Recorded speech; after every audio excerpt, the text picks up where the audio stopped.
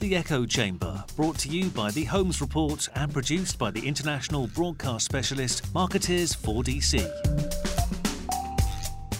Welcome to the Echo Chamber. This is Arun Sudhaman, editor of the Holmes Report. It is a Wednesday afternoon in London, unseasonably hot, and I'm joined here by Stephen Waddington from Ketchum, which means this is a historic podcast because I've been trying to get Wads, as he's known, onto the show for quite a while. Wads, welcome. Thank you very much. Thanks for having me. I don't play that hard to get. I really don't. I may have wanted you on the show without actually asking you. It's a pleasure to have you on. Let's talk a little bit quickly in case any listeners are not aware of who you are. I can't imagine that's possible given your kind of general omnipotence in the PR world. But you are the Global Chief Engagement Officer at Ketchum. And I think it's been observed that you're something like a goodwill ambassador for the PR industry. How do you see your role? My role at Ketchum is very simply a modernizer to help our teams around the world adapt to working with clients with new forms of media. And I guess in that role, I'm reasonably outspoken, as I always have. I use social and new forms of media myself. I've kind of been adopted as the industry in the absence of anyone else and recognised as someone who's an advocate for good. Are you suggesting you're the only person in the industry that's qualified to take on this role? No, I'm not in the slightest. But I do think we lack individuals within the industry who are able to look and point to the future and are brave enough to acknowledge what's going on in our business. Interesting. And of course, you've got an industry role as well, or at least you did. I did have, yeah. Yes. Can you tell us a little about that? So last year I spent 12 months as president of the CIPR, helping that organisation go through the changes that it has with its governance and helping members adopt to working with new forms of media. Cool. And just for our non-UK listeners, CIPR is effectively the chartered trade body for PR practitioners in this country. Yeah. Chartered by the Queen, no less. Right. Okay. Well, I'm sure the Americans will be queuing to sign up. So I wanted to get you on the show not just to discuss your role, impressive as it is, but to discuss some of the work you've been doing around the evolution of the PR industry. I have been talking to you about many of these things for a number of years now, and I've always thought you've had a pretty interesting point of view on where the industry is going, and in particular, I think you don't necessarily sugarcoat some of the challenges the industry faces, whereas sometimes I think there's a tendency within the PR industry to kind of downplay the threats and almost make it sound like the industry is doing really well and is going to do really well and there isn't too much to worry about. Do you feel maybe you're a little bit more pessimistic? I wouldn't say pessimistic. I do hold a mirror up to the industry, though, and certainly call out the issues that I see as needing to embrace. At the moment you report on this and write a lot about this yourself, the industry is growing. It's doing really well. All the metrics you could point to are pointing in the right direction. But that notwithstanding, it kind of masks the fundamental changes that we're seeing the business go through as it shifts from publicity to public engagement, public relations in the truest sense of the word. And that's our bigger opportunity, and it's our much more valuable opportunity. So a question for you. Do you think you use the phrase it masks the changes? Do you think the industry is growing? And so to recap, the industry has grown at around a double-digit level for pretty much each of the past 3 years. Last year grew globally by around 7%, but a lot of that was down to currency volatility. Do you think that growth is coming because of these changes, or do you think it's just business as usual and it's as you said, is masking the need to change? So there's two dimensions. The first dimension is the change, the absolute changes that are going on within our business as we shift from publicity, the business of media relations, to working in new forms of media, and that in itself is creating a lot of opportunity. And the industry is sort of polarized between those on the one hand that are almost ignoring that, and those the other that are embracing it and growing it. Where they're growing it, and this is to the second point, where people are actually embracing it, it's creating new opportunities. And those new opportunities around the production, around content, around better planning, around analytics, around measurement are creating new areas for us to develop and grow into as a sector. And that's where growth is coming from. A bit difficult to answer this one, but you say that some firms and practitioners are changing and some are just ignoring it. From your work with the CIPR, which kind of oversees the whole UK industry, do you have any idea of a kind of rough percentage split? I mean, do you think, in many industries people say that it's 20% that are progressive and change and 80% stay the same? Do you think it's sort of similar? Much of the business, I haven't got any data to back this up at all, but much of the business is still very much wedded to producing written content that is effectively spammed out to journalists, all new forms of influencer, bloggers, whatever. Much of the business remains very much focused on that. 20%, 80%, the 20-80 split would make that bit 80%. It feels to me less than that. I think we're nearer, 60 or 70%. Okay. And 30% moving towards this much more progressive form of public relations. And in terms of the businesses that are not changing, is there less of a financial imperative for them to change? Is it too hard for them to make the investments that are required? There's a whole load of issues, but the main ones are skills and workflow. Working in this new way demands a very different set of competencies. And progressive practitioners that are ready to embrace that are doing so. Those that aren't, frankly, are scared witless. And I see that's a very clear polarization that you see everywhere. The business, I describe it as shifting through a series of transitions. So publicity is giving way to influencer relations. Media relations was always influencer relations. The influencers just being journalists, and those influencers, though, are now in networks and they have their own forms of media. Brands are then becoming influencers. They're recognizing the opportunity to create their own media and their own networks, and are doing that. And then they're developing communities. So we're going through this very logical progression as organizations become increasingly social, because they realize they have to.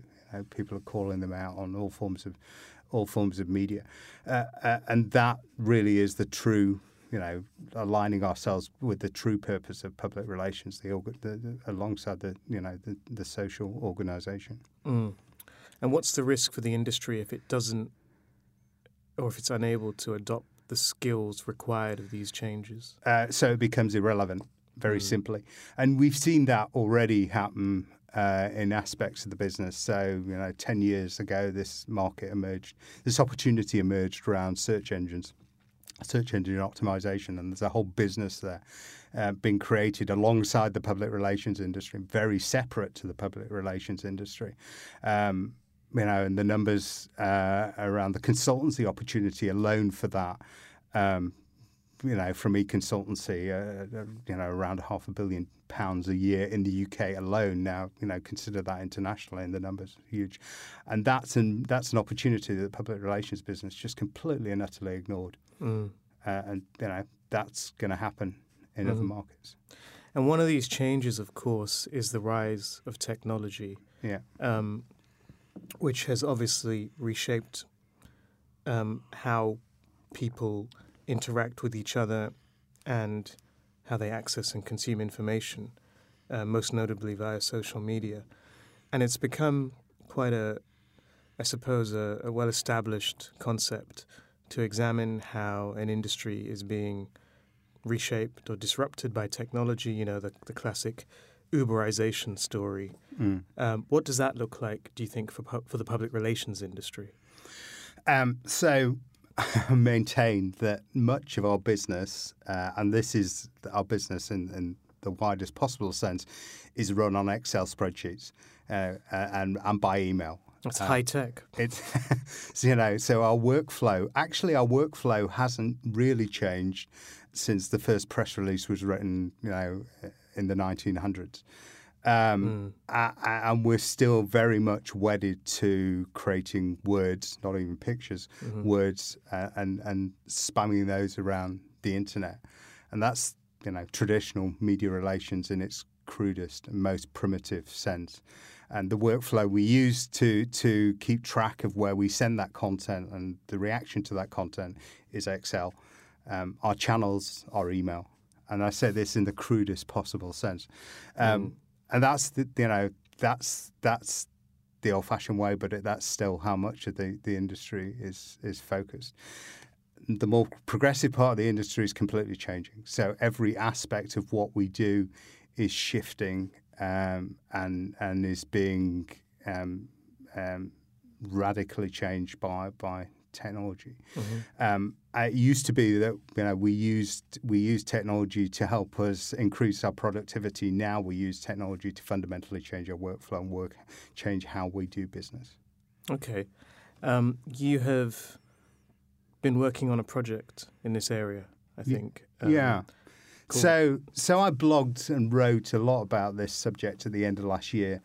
The fact there was a big third-party tools market emerging alongside predominantly the digital marketing business, but that was spilling over into online and digital forms of public relations. And that market wasn't well characterized at all. It was vendors pushing features and solutions at an industry that didn't really understand what it needed to buy and how it needed to change its workflow. And at the same time, the market isn't big enough yet, I don't think, or at least I'm not aware of any analyst that has taken an interest in it, because the sell side of the market just isn't big enough for an analyst to make money from it. So I blogged about this and very quickly had a lot of reaction on Twitter, and created a Google document where I invited people just to come and plot the tools that they used within their public relations practice against a series of areas of practice. And that list started a couple of days. It was 50 tools, and over a period of about 2 months became 250 tools now. Wow. And there's a bunch of guys in Belgium, smart organisation called Presley, that produce a CRM type system, who spotted the opportunity and were prepared to take the leadership to basically write an app to sit over the top of that document and allow people to interrogate it and understand and help define their own workflow. So this project that started as a blog post has become an app. We've recently published, there's a community gathered around the hashtag PR Stack on Twitter, and we've recently published an ebook of 20-odd case studies of different areas of practice and how tools are applied. Okay. So how many? 250 tools? Yeah, that's conservative. Yeah. Do we need that many? No, we don't. No, we don't. I've described how the public relations business is shifting from publicity to influencer relations to branded media to communities. And across each of those areas, there's planning, analytics, content, different areas of workflow. No, you don't need that many tools, but you do need you need some way of making sense of the explosion in those tools. At the moment, we're in a very early stage market that is dominated by software vendors, pushing products, and frankly, a buy-side community that doesn't really properly understand yet what it's buying. But that's changing. And typically what happens in a technology market like this is, it will shake out over time, and we'll shift from point solutions to properly integrated solutions. Have we not already seen that shakeout? And so, I mean, for example, in terms of social media monitoring, those types of services, I seem to recall there were lots. Are there still lots? There's still lots, yeah. There's still lots. There's still, it's still very much focused on, the market's still very much focused on point solutions. Solutions that maybe overlap in Right. so social media monitoring's an interesting area, because that then moves into web analytics, and you get a listening and a planning element to that. So yes, we're beginning to see more complete workflows, but for the most part, it's single point solutions that are well defined, that the public relations industry is able to buy. There's an allied problem here, and there's a big issue around education, because most businesses, public relations agencies, and communication teams don't have a line item in their budgets for tools. So this just comes out of the normal. Well, so people have to find a way to buy and budget, and it's a change. That's one of the big changes. There's a lot of tools, but as you mentioned, it's quite difficult for people to understand where to start when there's 250. Right. How well are agencies doing in terms of having people who understand the tool landscape and can say, all right, we need this product to do this and this product to do that?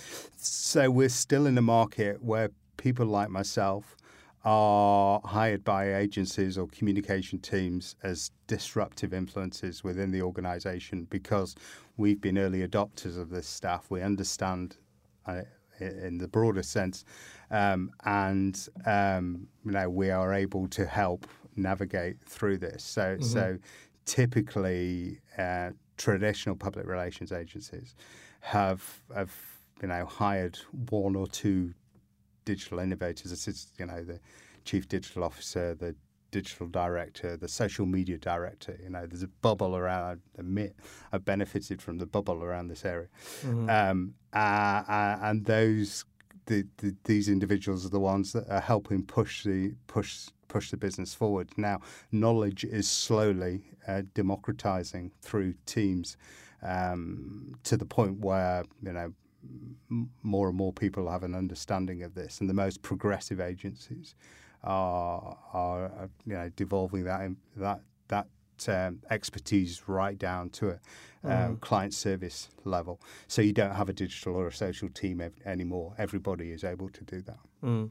Can you give me an example of a task or a process that has been massively improved by a specific tech tool?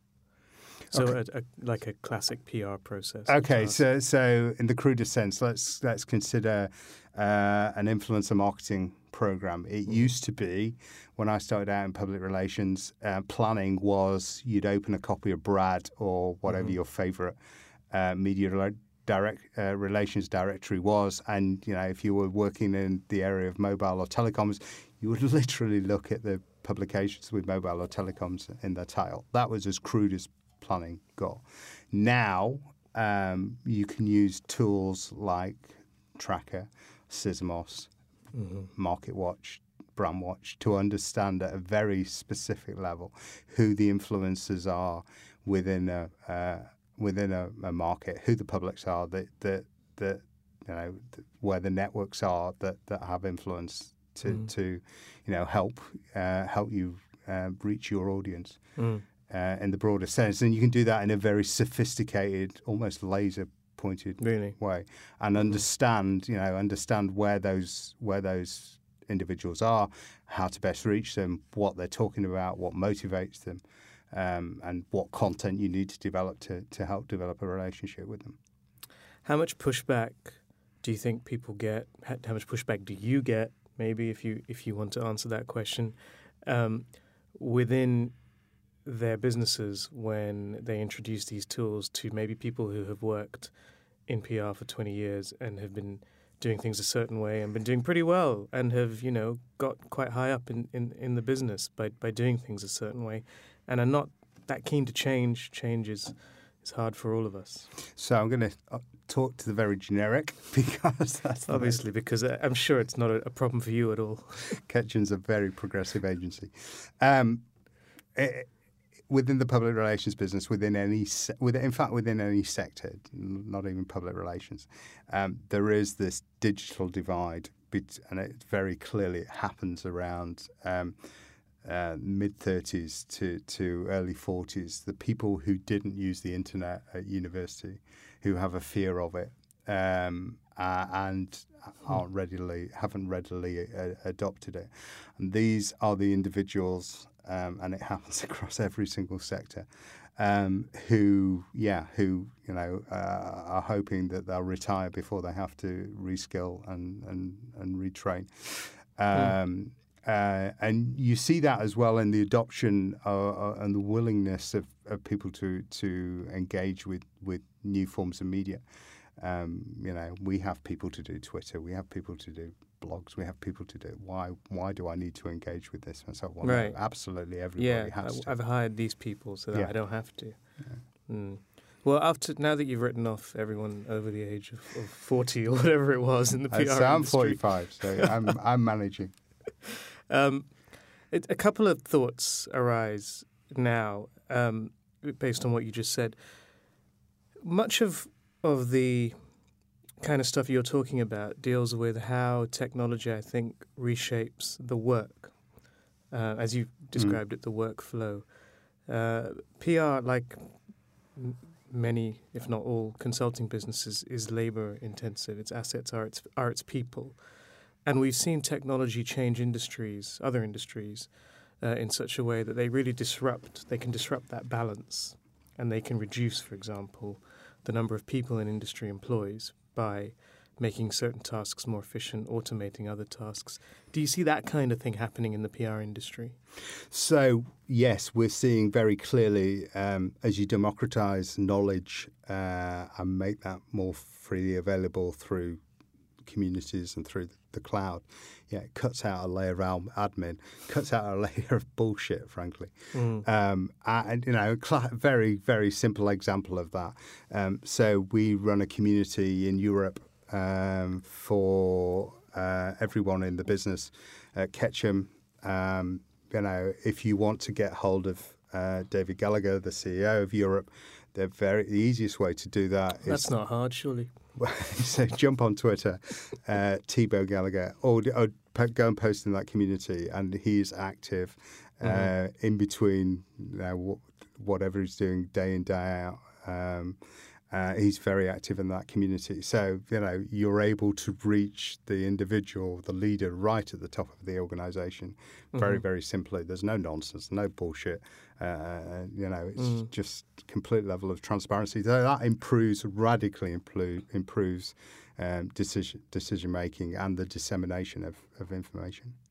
Okay. So that's looking specifically at admin. Do you see it having an impact on consultants and on consulting? I can't imagine that kind of thing is something you can replicate via an algorithm. No. I've just read Bob Hoffman's book, actually, Marketers Are From Mars, ad contrarian blogger. Yep. Very, very cynical ad guy from the West Coast. And he challenges the assertion that we can, there's a formula for everything. There's an algorithm to build everything. And he writes very elegantly about the Ice Bucket Challenge and how immediately after that, every single conference had a slot which was how to benefit from how to repeat the ice bucket challenge. And his view is no, sometimes creative silly shit just catches on, and it does. So the essence of our business, which is creativity and creating content that results in a dialogue, it will never change. That's our core essence and value of public relations, but all the stuff around it, the planning, the understanding audience, is already radically changing. The measurement, and the analytics is already radically changing. And that's only a good thing, because we can, improve what we do and deliver better value to the organizations for which we serve. And with so many tools, are we going to get to a point where they integrate with each other, for example? I mean, you talked about measurement, analytics, influencer relations, social media, monitoring. It's, as you said, it's discrete tools for each. And then when you add in some of the broader tools, CRM, for example, Salesforce, and so on, it's difficult to find a solution that works across the board. So the smart money is following is around the integration of these solutions at scale, and that's what very clearly what vendors like Sprinkler, Salesforce, Brandwatch are doing. Ourselves within Ketchum, we've created a model which talked about very publicly, called StoryWorks, that we're in the process of rolling out in every single business around the world, which integrates every single area of workflow in a very clear proposition that helps us sell and do better work for clients, but also radically, improves the workflow within each of our teams and how we're able to deliver work for clients. Okay. When I talk to people about some of these issues, I do feel that there's sometimes a certain amount of resistance to the idea that technology is that big a change for the PR industry. And I think a lot of people see it as just window dressing rather than fundamental change. What would you say to that kind of a view? Well, so those people aren't going to be in a business for much longer, I'd suggest. And they're probably the older generation that are heading towards retirement, and good luck to them. If they're still able to squeeze business out of, traditional sense, then good luck to it. It's not something I recognise at all. And these same conversations were probably going on in the taxi business before Uber landed, and certainly were going on in the lettings business before Airbnb landed. Interesting. A little bit about geographic variance. You've just come back from China. I mean, we've covered social media in that market for a long time now, and it, in many respects, it's very advanced, the way that people use WeChat and Weibo to link with e-commerce. Equally in the US, obviously, in some respects, it is quite advanced, but also I see a lot of very traditional media relations there as well. How do you see the differences? So China blew me away because of the raw energy in the market. And I went with a typical Western view of the Great Wall of China, and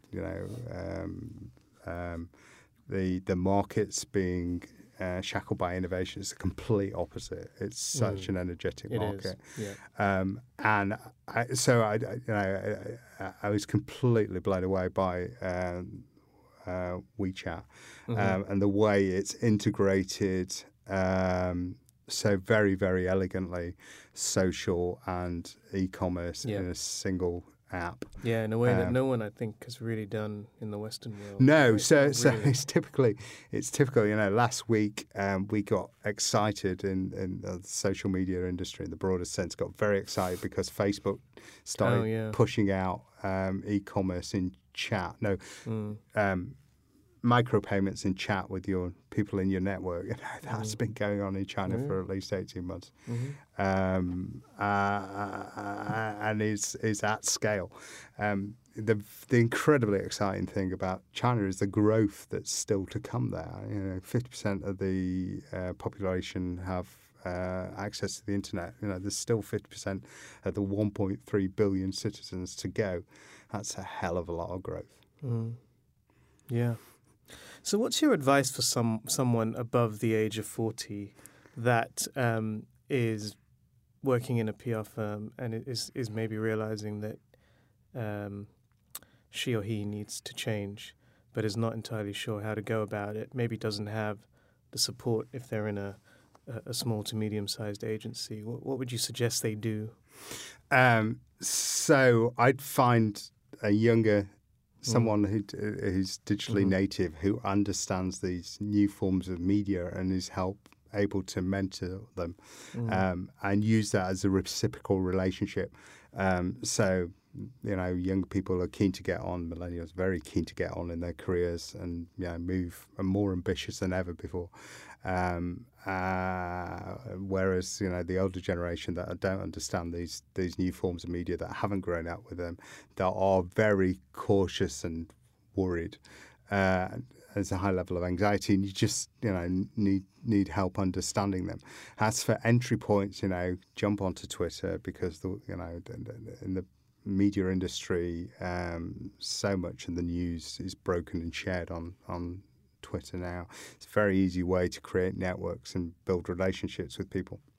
And then find a medium where you're comfortable in creating your own form of content. Now, for me, that's blogging. I use blogging to think out loud and learn, but equally, if podcasts are your thing, if videos are your own thing, if images are your own thing, you will find a media that you can create and share and start to understand how networks are built and how content is shared. Yeah, I think people, I don't know, I feel like there's a resistance to that. And not just from, well, maybe it is a generational thing. I mean, you are prolific in your blogging, but not just in your blogging, in your ability to get views and responses and comments and opinions from your network, whether that's on Twitter or Facebook. And obviously it works for you, but I think there's a lot of people who would maybe say, well, maybe I'm not comfortable kind of engaging in that way. I don't want to draw that much attention to myself. Is it oversharing? I'm not saying that you're oversharing, although my Facebook feed is you are a regular presence there, but it seems to be something that people struggle with. So there is an anxiety. There is definitely anxiety, particularly around in areas of the public relations business that has been used to command and control around the reputational impact of sharing something dodgy, saying the wrong thing. Actually, social media is growing up. It's becoming much more forgiving and a much more open. And people that are quick to correct mistakes and apologize and move on very, very fast. So I think we're overcoming a lot of those issues. They're just disappearing. I'm amazed at how few people from the public relations industry, given that their job is about, one, understanding these technologies and two, deploying them to the benefit of relating to various publics. I'm amazed at how few people actually do immerse themselves in So that this way. is where we started. We started with you saying you put yourself forward as some sort of industry leader, or what right have you to take that position? Well, I don't have any right at all. I just do it. I publish content and get reaction to it. I tend to take quite a cynical view of information. The industry is characterized by always wanting to look on the bright side of life, always wanting to see the positive, and there's a lack of analytical thinking. So Yeah, the rigor in terms of industry surveys is legendary. Yeah, so classic case in point. So because there's a slight cynicism and skepticism to stuff that I write, it works well in social and very quickly able to tease points of view out of people, and it works. I started out in technology, public relations, and was very early into blogging and new forms of media, and just learned along the way. There is the other thing I think is sometimes that cynical view that it's nothing more than self-promotion. Right. And? Well, no, I'm just wondering if you have a response to that, because I don't think you do it just for self-promotion, right? And, there's nothing wrong with a little bit of self-promotion, I don't think. So, first and foremost, I do it for network. Secondly, for to learn. Anything I ever publish, and that the blog post we discussed where I lamented about the lack of understanding around technology and workflows. Great case in point. That developed into a conversation that resulted in a project that's galvanized the industry, and that's got to be a good thing. So anything that I put out there, I always seem to land in a better place because from sharing. So there's a benefit. And of course, win work because you're showcasing what you're able to do, your thinking, and it brings business in to catch them. Haters are going to hate. Haters are going to hate, Don't feed the trolls. Right. There's a lot of them out there as well, and that's part of the social media is growing up. You learn to ignore them. And before we finish, I should just say I'm not questioning your right to lead this industry. Don't worry, I'm fully converted by now. I want a badge, please. I think you deserve more than a badge. Steve, thank you so much for your time today. It's been a pleasure. Hopefully we can get you on again in the not-too-distant future. Maybe we'll have you debating Robert Phillips, who used to be a very frequent presence on this show before his book tour commenced. But that would be fun, I think.